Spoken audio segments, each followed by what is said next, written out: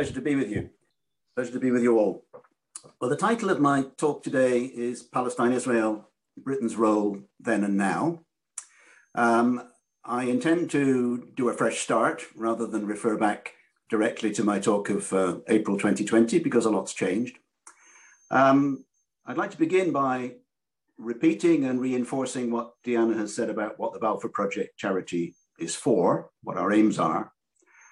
Then a bit about the history before and during the time when Britain ran Palestine up to 1948. Something about now, the dire situation on the ground, but more particularly the attitude of our government and civil society to it. The focus more on us than on telling Israel or Palestine what to do. And the focus will be on human rights and the rule of law. And finally, the future and what the Balfour Project and you can do to change things for the better. Because if there's no change, things will get worse. That's hard to believe, but it's true. So first of all, the aims of the Balfour Project. It's a charity which offers opportunities and constraints. We acknowledge Britain's historical and continuing responsibilities for what happened and therefore what happens in the region. And through popular education, awareness raising, and advocacy, we seek to uphold and secure equal rights for the Israeli and Palestinian peoples. We ask the British government to recognize the state of Palestine alongside the state of Israel. I repeat, alongside the state of Israel. We wish the best for Israelis and for Palestinians. The key messages are responsibility, British responsibility, equal rights, and international law. In other words, we ask our government and civil society to understand what the Balfour Declaration and Palestine mean for both Jews and Arabs, to acknowledge that whilst a homeland for the Jewish people has been achieved, the promise to protect the rights of the Palestinian people has not been kept.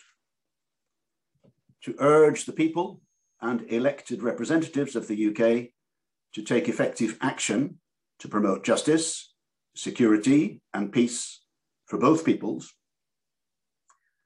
And I will add, there is a self-evident need to end the occupation of June 1967 and to enable the Palestinian people to exercise freely their right to determine their own future, the right of self-determination, including the option of statehood. The charity believes that reconciliation must come between the peoples of Israel and Palestine, and that it must come on the basis of equal rights. We're keen to engage with people in the UK from the three Abrahamic faiths, and also with people of other faiths and none. And that covers the multitude. So much for the aims. A word about history, and first of all, to say, as Deanna said, I'm a diplomat, not a historian. I'm going to focus on Britain, and I'm going to be brief, because I'd like to talk about now and the future more than about the past. Britain made contradictory promises in World War I and beyond. In 1915, Sir Henry McMahon, British High Commissioner to Egypt, promised Hussein bin Ali, Sharif of Mecca, an Arab state, including Palestine, if he rose against the Ottoman Empire. He duly rose. Lawrence of Arabia helped him. That promise was not kept. In 1916, there was the Sykes-Picot Agreement, a carve-up of the region between the French and the British, which didn't particularly last. And then something which did last, the Balfour Declaration of 2 November 1917, which was incorporated into the mandate that Britain sought and acquired from the League of Nations in 1923. The promise is well known. I won't repeat it, but it's contradictory, inherently contradictory. The mandate talks about the well-being and development of the people of Palestine. It's worth bearing in mind that in 1917 and 1923, 90% of the population of Palestine was Arab. And the mandate talks about a sacred trust of civilization to help the well-being and development of those people. As I said, the Balfour Declaration was incorporated into the mandate, and that's also contradictory. Arthur Balfour, the Foreign Secretary of 1917, is on the record as believing that fulfilling that promise was essential, the promise of a homeland for the Jewish people. And the views of the Arab majority were, in his mind, an obstacle to overcome or bypass. And bypass those Arab majority views, we did. To quote the late British historian of Israel, Sir Martin Gilbert, in a lecture in Israel in 2011, quote, "The centerpiece of British mandatory policy was the withholding of representative institutions for as long as there was in Palestine an Arab majority," unquote. I believe that to be true. There are many valid analyses of the reasoning behind UK government policy in the region in the first half of the 20th century. Here are a few. Political expediency, desperation in war, and expediency in peacetime. Another is imperial arrogance, somehow to protect the passage to India and the Mediterranean. There's also the most literal interpretation of the Bible, that God gave this land to the Jews, to the people of Israel. And certainly some of the First World War UK cabinet were what's called restorationists, what we might now call Christian Zionists. I will not dwell on the saga of Britain's ignominious withdrawal from Palestine in 1948. The story is well told in many books, including Ian Black's book, Enemies and Neighbours, covering the 100 years from Balfour on, including the creation of the modern state of Israel in 1948 and the Nakba, or catastrophe that befell the Palestinians. I'd like to say a word about the Palestine Police Force, created in 1920, working until 1948 when it was disbanded. In my opinion, it, the Palestine Police Force, as against the auxiliaries, tried to hold the ring, were let down by their political leaders, did what they could. I saw the graves of some of those people, men and women, in the Protestant cemetery on Mount Zion, who'd been killed in the Camp David Hotel bombing of 1946. Back to the Nakba. The Nakba is not an episode in history. It is a lived reality today, lived by Palestinians and witnessed by all who have eyes to see and are willing to look. To anyone who thinks what's happening now is okay, I say, look again. As we leave history and move on to now, may I pause on November 1967 and UN Security Council Resolution 242. Drafted by the UK, agreed unanimously 5 months after the June War, it condemns the acquiring of territory by force and calls for Israel to withdraw from territories occupied. Yet the occupation of 1967 continues today. Gaza, East Jerusalem, and the rest of the West Bank. Abnormal, but it's become the norm. Resolutions come and go. 242, 338. In 2016, 2334, there is a long list of resolutions. The failure to implement them is chronic and undermines the genuine importance of international law, which was the focus of the latest Balfour Project conference in May this year. More on that later. I come to now, and Britain's role, government and civil society. As Deanna said, I gave a talk on this theme in April 2020, and I look back at it as I worked on this one. Then I gave our government, the British government, credit for some things. For example, substantial funding of the UN Relief Works Agency and even the Palestinian Authority. After my talk, and not because of it, Boris Johnson voiced his opposition to Mr. Netanyahu's then planned formal annexation of parts of the West Bank. In my talk, I also criticized Mr. Johnson for his policy of appeasement towards President Trump and Trump's deal of the century. Appeasement which involved finding value in the deal where there was none. Where are we now in terms of British government policy? Judge for yourself. UK funding for UNRWA and the Palestinian Authority slashed.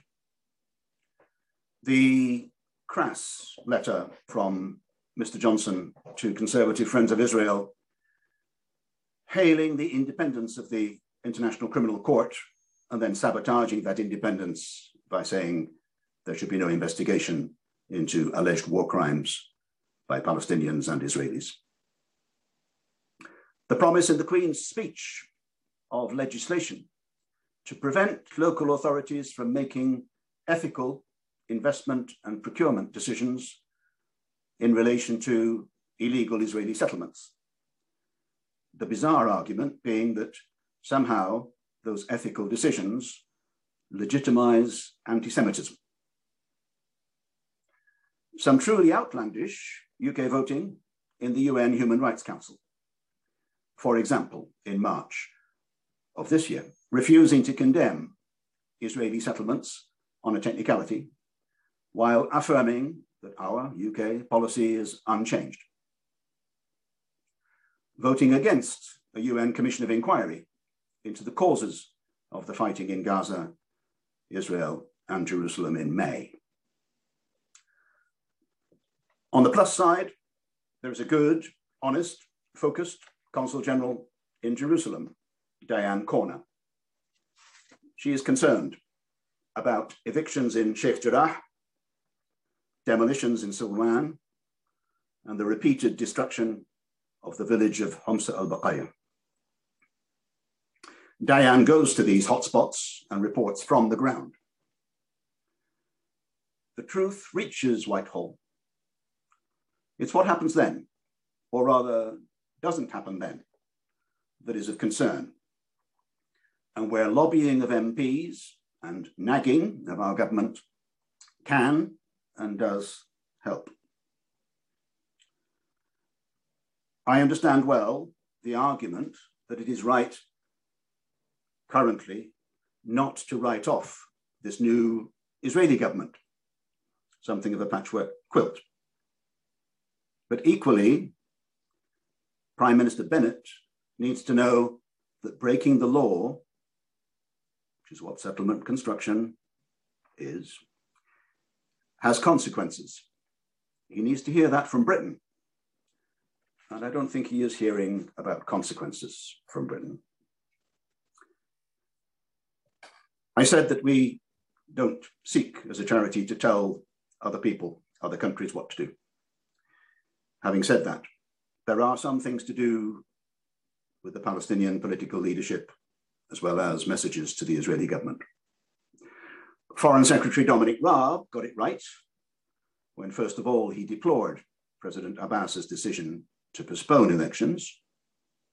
And secondly, he called for Israel to enable Palestinians in East Jerusalem to vote in Palestinian elections. Britain has influence in Ramallah, arguably more influence in Ramallah than in Israel, and can use it to press for elections, even if the USA and Israel, and probably Jordan, don't want elections. The UK should commit to work with whoever wins those elections.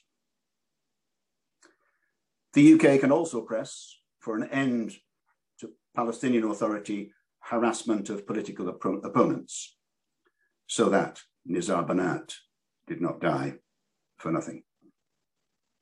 I hope and trust that UK pressure is being exerted.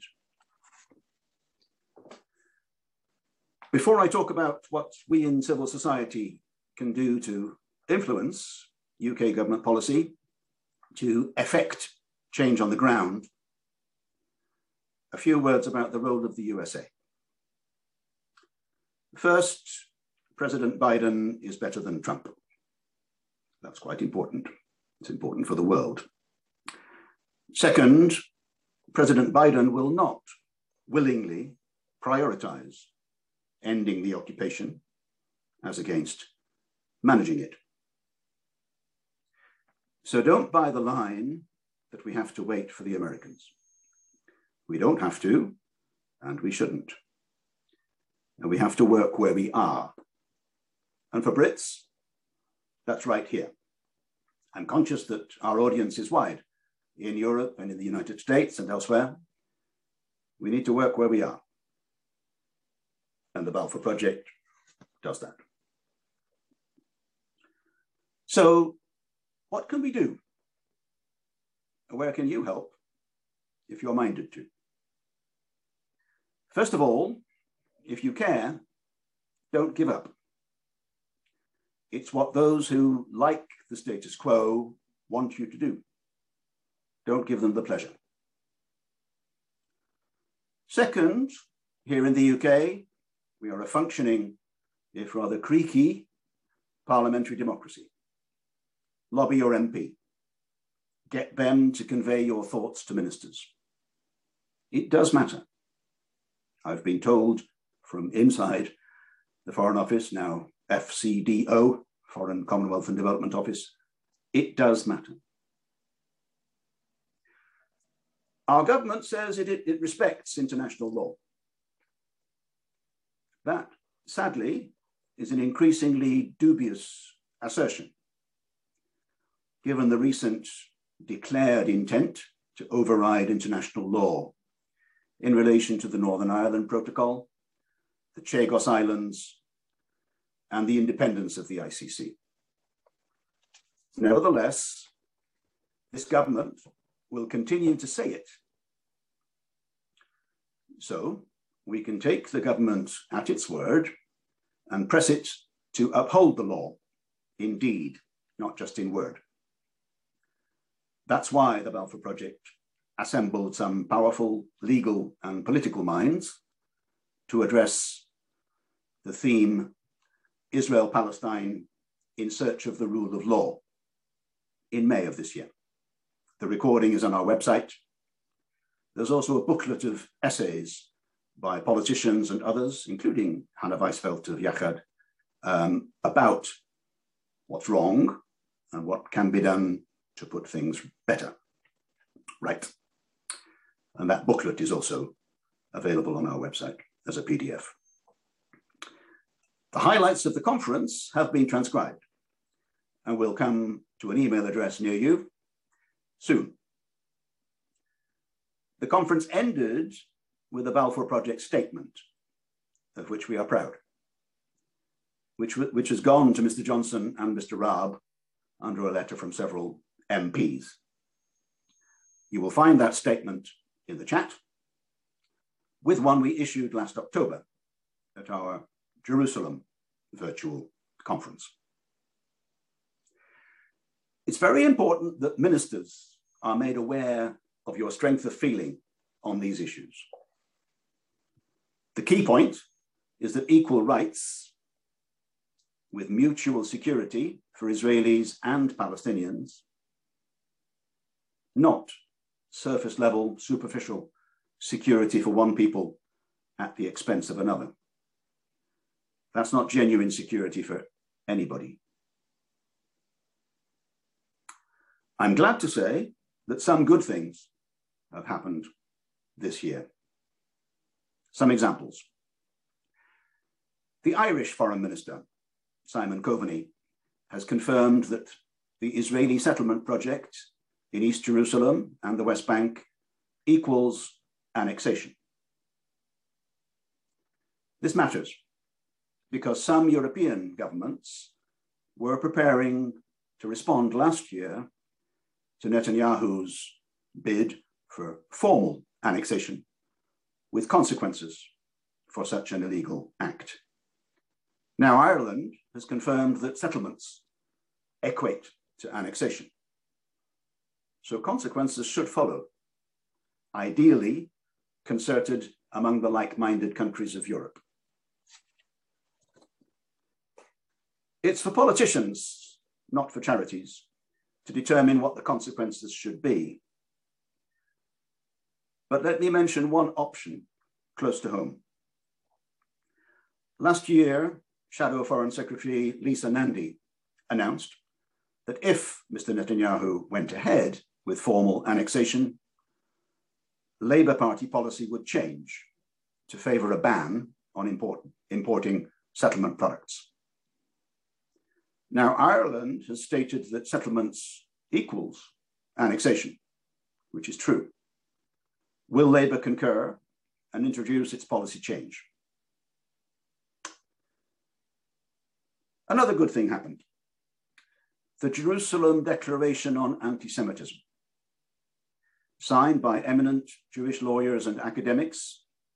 It is a clearer, more precise definition than the one put together by the International Holocaust Remembrance Alliance, IHRA, which should never be used and should never have been used for regulatory purposes. The Balfour Project strongly commends the Jerusalem Declaration on Anti-Semitism. The link is now in the chat.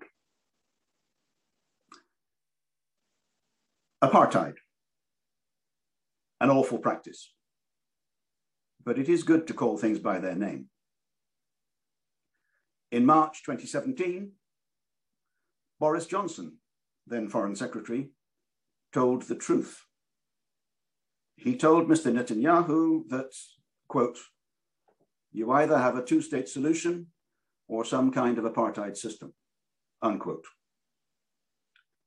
Well, we don't have a two-state solution today.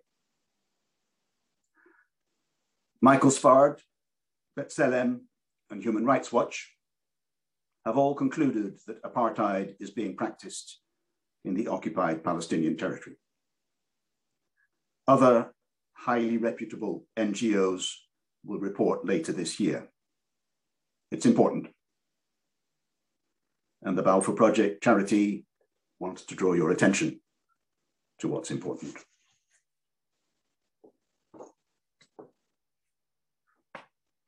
Education, raising awareness here in Europe and around the world, that's important.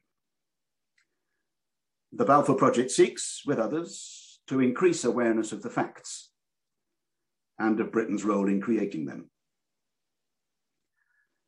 To that end, in this last academic year, we recruited and funded 14 postgraduate students in UK universities as Balfour Project Peace Advocacy Fellows, working to further the aims of the charity.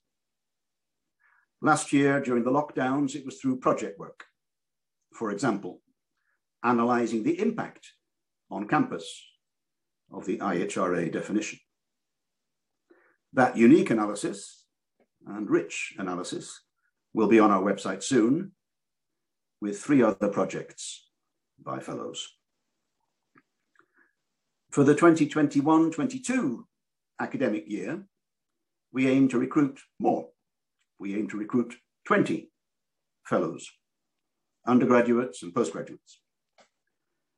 That's more ambitious, more expensive, but worth the effort and the cost. Secondary school education matters. Israel-Palestine is taught in too few secondary schools in our country. It's a key part of Britain's imperial colonial past, though not a glorious part. To understand the present, you need to know how we got to here and what was done in our name. You may know of the Pearson debacle, when a secondary school textbook was subjected to 300 amendments by UK Lawyers for Israel, then withdrawn by Pearson. How can we ensure objectivity as we seek to increase take-up of study in schools? The Balfour Project will talk to teachers and wants to hear from teachers and heads, as well as the National Education Union and other experts. I'm on a theme, as you'll have noticed, of what matters. Parliament matters. This issue is entirely political. So our national parliaments, Westminster, Holyrood, across Europe, the European Parliament, the US Congress, all matter. Lobbying your elected representative matters, as I've said. Governmental inertia is only disturbed and changed by debate, persuasion, making a noise, making a difference, through reasoned argument. The Balfour Project tries to do that, along with others. For example, CABU, the Council for Advancement of Arab-British Understanding, MAP, Medical Aid for Palestinians, to name but two. The Balfour Project works closely with UK parliamentarians on a cross-party basis on parliamentary activity in the Lords and the Commons. And the charity is also the Secretariat for European parliamentarians for Israeli-Palestinian equality. MPs from 14 European national parliaments and the European Parliament, with the same aim. What's the aim? Equal rights for Israelis and Palestinians. I think that network needs to grow in number and importance, and it will. I find the argument in favor of that aim, equal rights for Israelis and Palestinians, simply unanswerable. Who can contend that equal rights are wrong? It's a nonsense. It doesn't make sense. That's why it's right to seek change for the common good, including our own. I'm coming to a close. In this talk, I have tried to summarize the aims of the charity in education and related advocacy, touch on the UK's historic role, which gives us a responsibility to work for equal rights, describe the now for good and ill, suggest some ways in which we can seek to influence our political decision makers now, and to enhance the knowledge of young people, who, as the true saying goes, are the future. I look forward to your questions, moderated by Diana, and I'll end my talk simply by saying the Balfour Project tries to do good. I know we do no harm. We try to do good. If what you've heard today or seen on our website finds an echo with you, please find a way to donate to the charity. We seek regular giving, one-off giving. We seek giving. And I'll come back to that at the very end of the afternoon. Over to you, Diana. Hello. Thanks for that, Vincent. I was just trying to collect some of the questions. We've had a flurry of them, as you can imagine. Thank you so much for that talk, and lots of people thanking you as well for your talk. As I said at the beginning, if you have any questions, post them in the chat box. We're going to try to get through as many as possible. And those that we don't, or any comments that I don't read out, I will be sharing the chat box with Vincent, so he will see all your comments, even if we don't address them during this talk, as we don't have a huge amount of time to get through everything.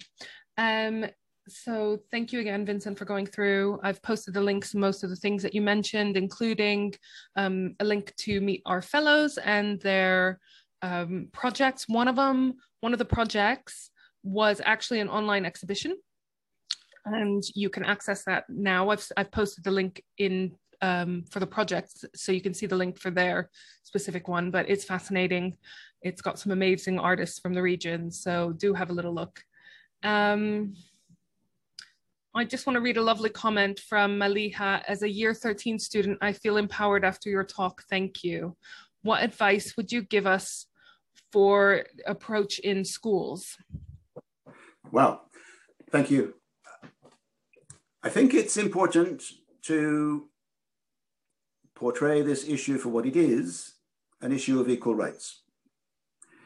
In my opinion, it's not a religious issue. It's a political issue. And it's an issue where Britain has a particular responsibility from the past and a role for the future. Because it is not likely, it is not probable that the peoples of the region are going to resolve this issue alone. Leaving it to the people, which is sometimes said, is ignoring the asymmetry of this issue. The power lies with one people through their government and army, armed forces, and the people that have suffered, everybody's suffered, but the people who have suffered through the Nakba and beyond are not empowered. So coming back to the question, how to address it in schools. I think the right thing to do is to talk to the teacher. If there's a teacher on history or politics, talk. Ask the question, is it a subject that could be discussed in a forum, in class? I wouldn't set the frame for that. I wouldn't set the framework for that. I think it's an issue for the school itself to handle. So I would make that point first, talk to a responsible teacher, make the suggestion that there could be a debate. There could be a talk. The Balfour Project, for what it's worth, was prepared before the lockdowns to visit schools and to talk. There are others who do that.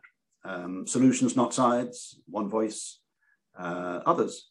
Kabu, I think, does some educational outreach as well. So there are resources, and perhaps the last remark on this question, there are resources available. I'd like to think that our own website of the Balfour Project contains academic resources. There is Parallel Histories, which is a very well-organized teaching method involving Michael Davies, founded by Michael Davies, which tries to tell both narratives. And I would say here both narratives are valid because they are truly held by the people who believe them. So I hope that gives you some ideas. And if you need more, drop us a line. Thanks, Vincent. Yes, we had another question from Claire Walford, which I think you kind of touched on, about what subject this issue would be taught under. And it could come under a few, as you said, geography, history, politics. We have heard from a lot of our teacher supporters that they want to teach this subject, address this subject, but at times it can be quite daunting. It's quite a controversial issue. They're worried about covering it appropriately, correctly, etc. So as you said, we have lots of resources on our website. We have all of the past recordings from our webinar series on the website and a couple of films on there as well. So please do check that out if you are a teacher who is looking to address this topic and want some resources. We've got a lovely comment from Sui Ang, one of the founders of Medical Aid for Palestinians. So she has a very dear place in our heart, doesn't she, Vincent? So she says thank you to us. Today's webinar is especially focused and positive and gives us a possible way forward. So we will go forward with you, which is just lovely. Thanks for that, Sui. There's a really interesting question, I thought, from Baroness Meacher, Molly Meacher. She asks, as a crossbench peer, what can she most usefully do? I said several times that Parliament matters and Baroness Meacher matters. what does Parliament do? In circumstances where the government is not taking its responsibilities fully, then parliamentary questions, debates have been few since the lockdowns because of the rather extraordinary situation of online Parliament with few people in the chamber. In September, October, I hope there will be a debate in the House of Commons on the question of recognition of the state of Palestine alongside Israel. Britain recognized Israel in 1950. Britain believes in the two-state solution, but doesn't believe in recognizing the second state, the other state in that solution. I find that aberrant. Now, coming back to Baroness Meacher's question, it's quite important to work with others. I'm sure you do, but to work with others, work with people like Baroness Blackstone, Lord Falconer, others in the House of Lords, and it's possible for the House of Lords to be more reflective than the Commons, in my experience. And there's a lot of expertise in the House of Lords. It can feel like an uphill struggle. And let's face it, it is. If the government is set on a particular course, diverting it by debates is hard. But it's the parliamentary way, it's the democratic way. Persuasion, knowledge, reasoned argument, and persistence are, I think, all needed. And I'm pretty sure Baroness Meacher's got them all. Thank you for that. And you are welcome to get in touch. Anyone who's got any further questions or wants any further resources, I'll post the email address in the chat box in just a moment. But first, let me give Vincent a bit more work. Another question. US, you touched on the US and President Biden, and I also agree that he is infinitely better than Trump, what little that means. US President Biden has maintained the US Embassy in Jerusalem, Al-Quds. How can you argue that the US admin are still advocating, no, not you, how is Biden advocating a sustainable resolution to the Palestine quest for self-determination and a just peace? I think it's fair to say, I try to say it, that President Biden is not the answer to our prayers, but he is the answer to the prayers of the world in removing democratically President Trump. On this issue, the instincts of the administration will be managerial. They will be to choose their ground for discussion, choose their issues for argument. There will be a big argument about Iran and nuclear weapons with Israel. And there is, as we all know, a strong pro-Israel lobby called the Republican Party these days, and also the lobby on the Hill. So what to expect? Well, I think our expectations should be low, but our ask should be high. The expectations of success, of rapid movement by the Biden administration should be low. But using the words of the administration, Tony Blinken has talked about equal measures of liberty, prosperity for Israelis and Palestinians. How is the US administration going to implement that hope, that aspiration? How is it going to make it real? So questioning the administration is important. Public diplomacy is important. I am impressed by maybe small straws in the wind. The New York Times showing photos of women, children, old men dead in Gaza after the May fighting. I think that in America, I'm not in America, but I think that in America, there is a growing awareness among those who want to be aware of the inequity of the situation that can be built on. So I'm hopeful but I'm not hopeful of a radical change by the Biden administration in its coming 3 years. If anything, radical thinking should come more from Europe and the US be brought on board. That's also an aspiration rather than a certainty. There are small flickers of hope in Europe, in Ireland, in Belgium, and elsewhere, that this issue is coming back into focus, back into the limelight, because leaving it in the dark just leaves it to fester, and that can't be allowed. Thanks for that, Vincent. We've got a question that's coming from Ralph Cairns. What does Sir Vincent think that the British government could have done differently once the British mandate had begun to promote fairness and justice for all in Palestine and Israel? Thank you. And Ralph is I think the executive secretary of the British Palestine Police Association, which I respect. Now, what could we have done?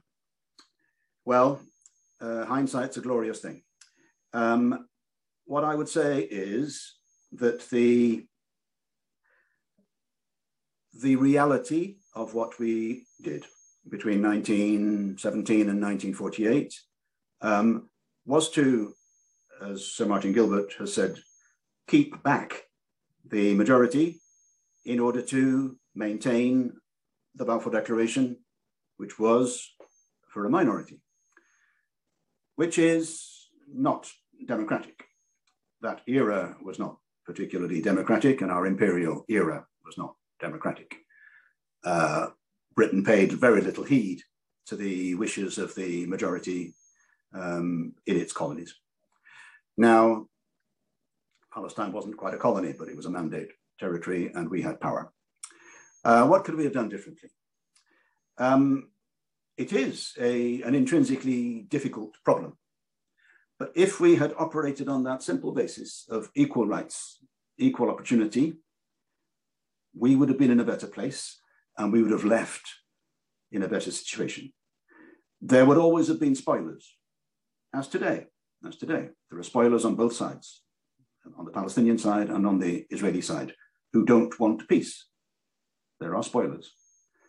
But I think that if we had operated on the basis of equality, of equal rights, of equal opportunity, we would have been in a better place. And we would have, I think we had to leave, but we would have left a better situation. Thanks for that clear answer, Vincent. Sorry, we've just got so many questions coming through, and I'm trying to make sure that we ask a question at least on each kind of topic that comes in. You've actually answered quite a few of them that have come in anyways, so that's very good. Thank you. Just bear with me. Gianpietro Valorsa, sorry, my apologies. What are the main points of the critics of the Jerusalem Declaration on anti-Semitism, and what are the differences between that one and the IHRA definition? Okay.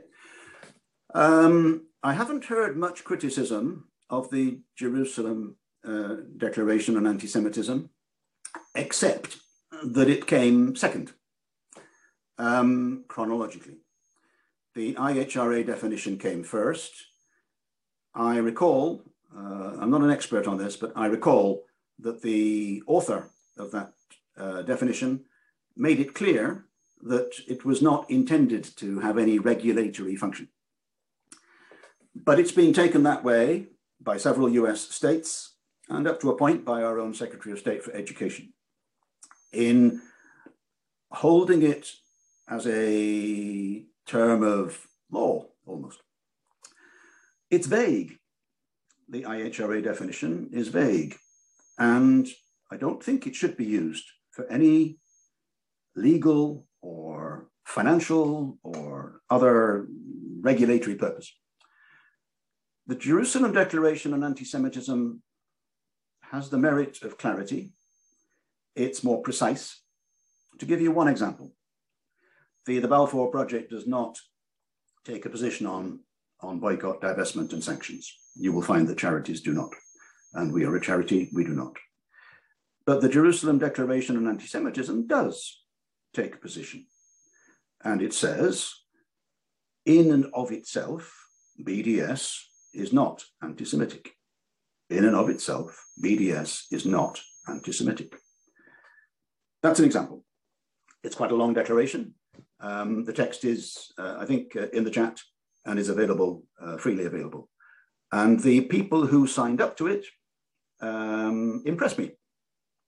I don't know the full range of Jewish legal minds, but Philippe Sands has signed, Brian Clough has helped to present the Jerusalem Declaration to the EU Commission, which is currently thinking about its policy on anti-Semitism, and that policy has been largely based on the IHRA definition.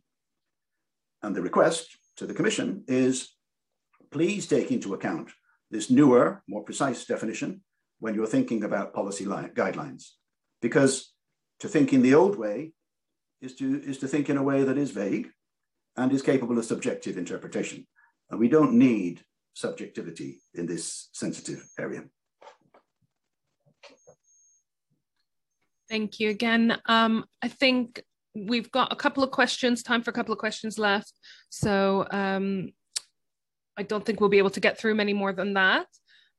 But we've got a very interesting one from Martin Linton, who, as you know, is former Labour Battersea MP and also runs Labour to Palestine, Travel to Palestine, which brings delegations over to the area to be able to see what's actually happening on the ground. So really useful, isn't it, to get out there and actually see what's happening. He says, as a former Consul General, can you tell us what the Consul General can do to stop the evictions in Sheikh Jarrah? And without revealing personal details, can you tell us anything about the locally employed staff at the Consulate General in Sheikh Jarrah who are threatened or their families are threatened by eviction, bullying, and harassment by the settlers? The Consulate General is based in Sheikh Jarrah. There is a settlement, it used to be called the Shepherd's Hotel, but there is a settlement 100 yards from the office building and the residence of the Consul General, which are co-located. So Sheikh Jarrah is a theatre of the settlement activity and the settlement resistance.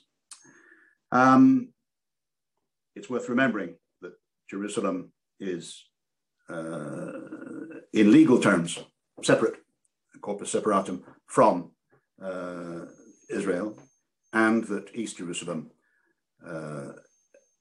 is occupied territory. Now, on Martin's specific question, what the Consul General can do is to draw attention to the situation. That's happening. Philip Hall, the previous Consul General, has visited villages which have been bulldozed by the IDF and has given video interviews from the site. Diane Corner, the current Consul General, who is a relatively recent arrival, has done something very similar. What does that show? It shows a good thing, which is that the British government, which authorizes these activities, is willing to send its representatives to the field to show our government's disapproval of what's going on, our condemnation of what's going on in terms of evictions, demolitions, even settlement expansion. What is harder is to see the linkage between that demonstration of disapproval and action to prevent a recurrence. I was Consul General between 2010 and 2014. In 2012, either William Hague as Foreign Secretary or Alistair Burt as Minister of State for the Middle East condemned settlement expansion plans, I think 20 times at least in that year, 20 times. The condemnations did not have teeth and the condemnations did not work. So my point is the Consul General can and does tell the truth, report the facts, report developments, report what may come, so that London and the Whitehall machine, the Foreign Office, other government departments, number 10, are fully aware of the realities. Then you come back to the question, so what? So what does the government do? It condemns, give it credit for condemning, but it doesn't act. And therefore the condemnations get repeated because the acts get repeated, the actions of settlement expansion, etc., get repeated. On the issue of local staff, I'm not well informed about who lives there. I am aware from my time that local staff living in the West Bank and trying to get into Jerusalem to do their job, first of all, they couldn't drive in. If you have a car in the West Bank, you can't drive into Jerusalem. It's not allowed. The only cars that move are Israeli registered cars.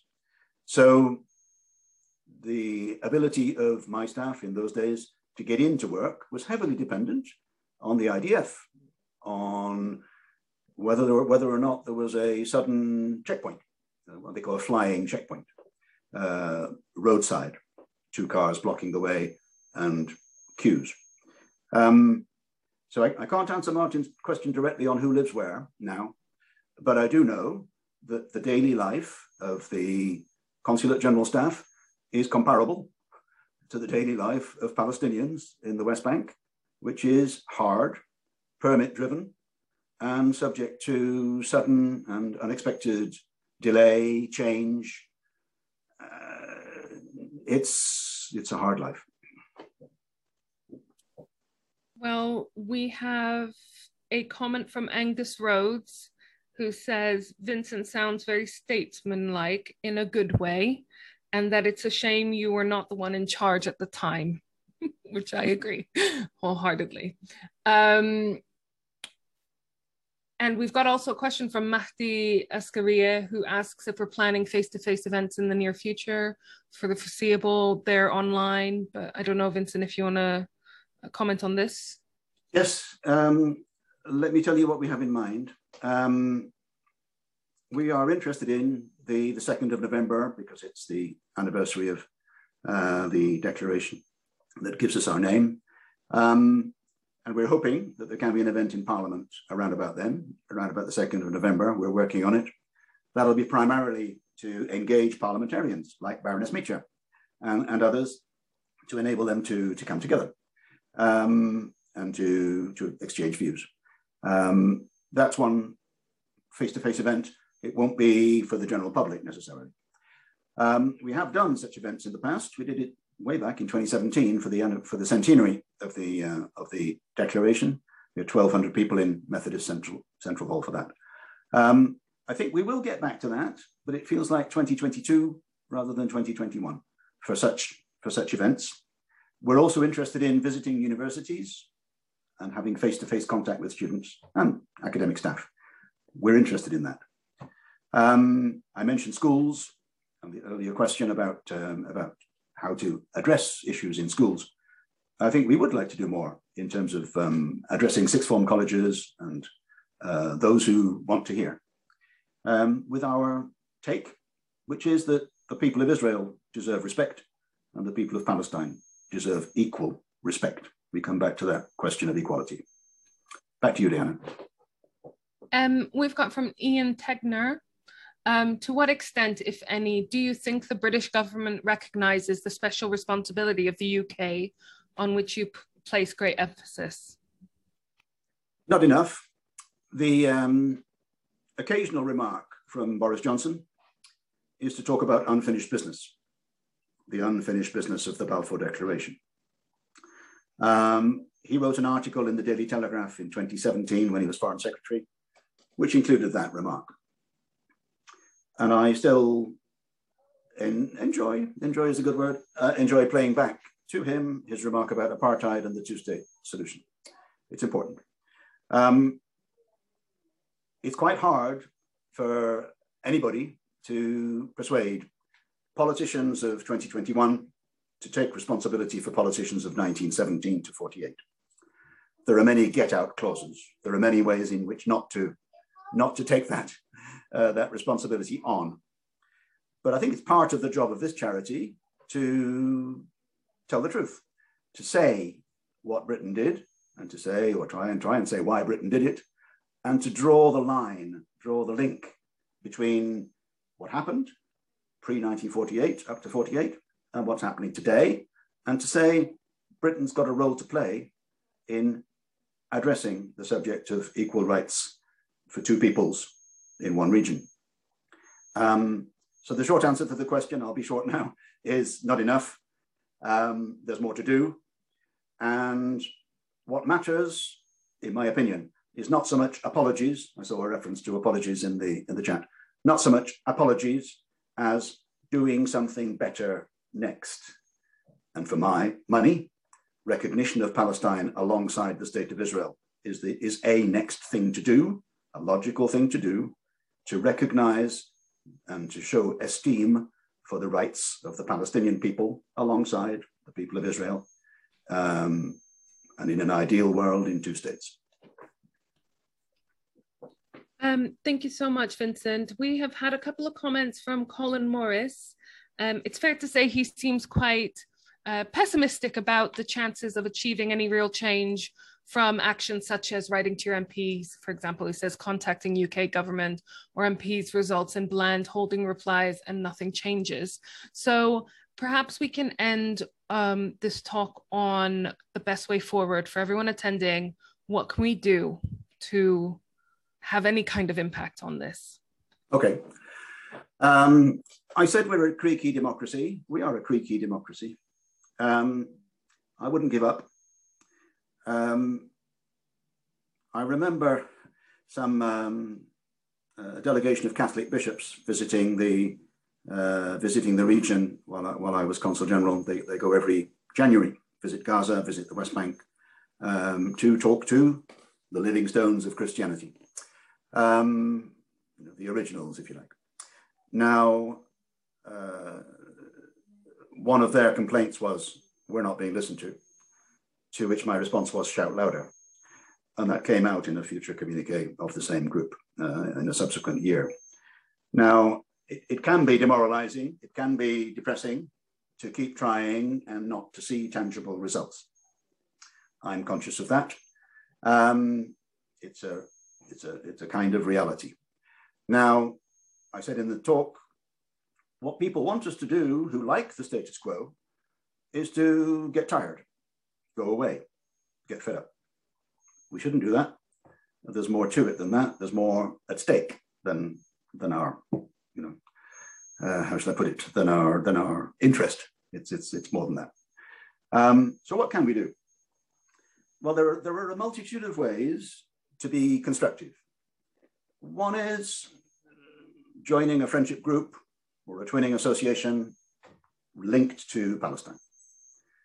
Showing Palestinian people that there are people in the UK who respect them, who wish them well, and who are thinking, speaking, talking, and actually giving them a voice in the UK, actually enabling them to speak in the UK. That's a key point too, that Palestinian voices should be heard here. And when flights resume, Palestinians should come here and speak for themselves. We shouldn't speak for them. They should speak for themselves. That's one thing. There are charities who do good.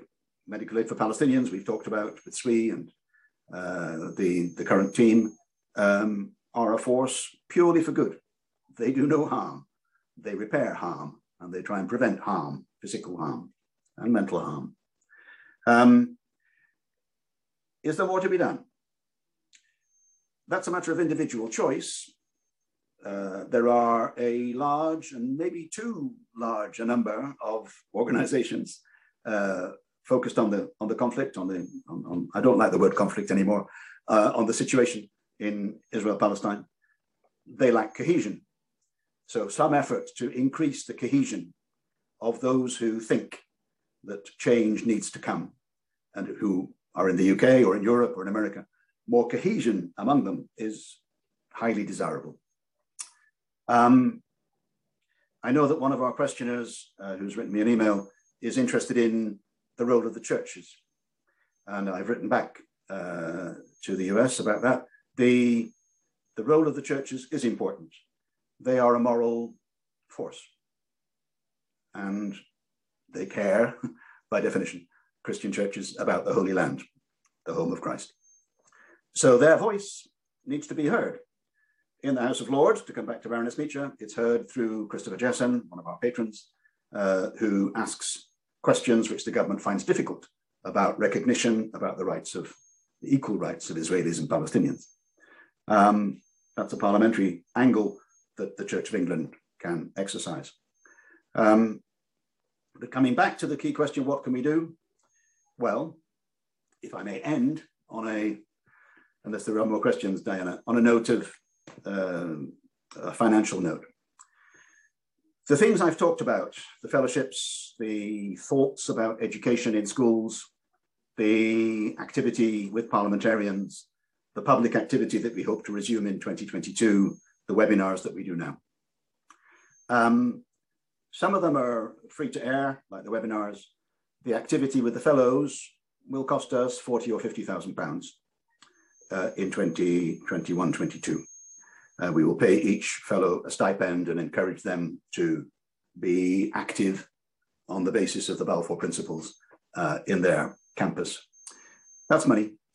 So I would end, I think, by saying, if you are moved or impressed or even interested by what you've heard today and what you might see on the website, please think about a donation to the Balfour Project. We live and die by the goodwill of people like you, of our supporters, of our subscribers. And if we acquire more money, we can do more things, we can make more noise, and we can try and make more of a difference educationally and in terms of advocacy. That's what we want to do, if you will let us do it. Thank you.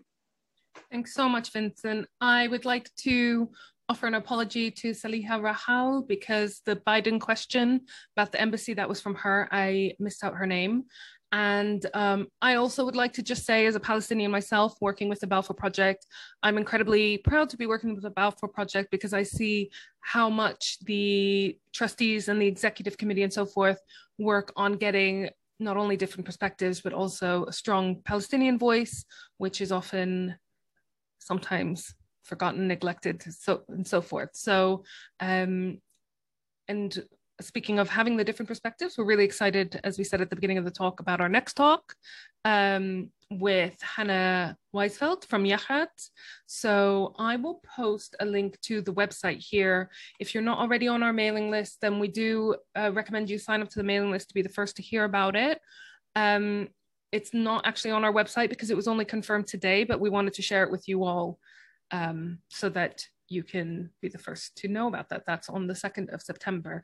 So we've had loads of comments in the chat box thanking you, Vincent, for your talk, for clarifying a bunch of points, for the insightfulness and so forth.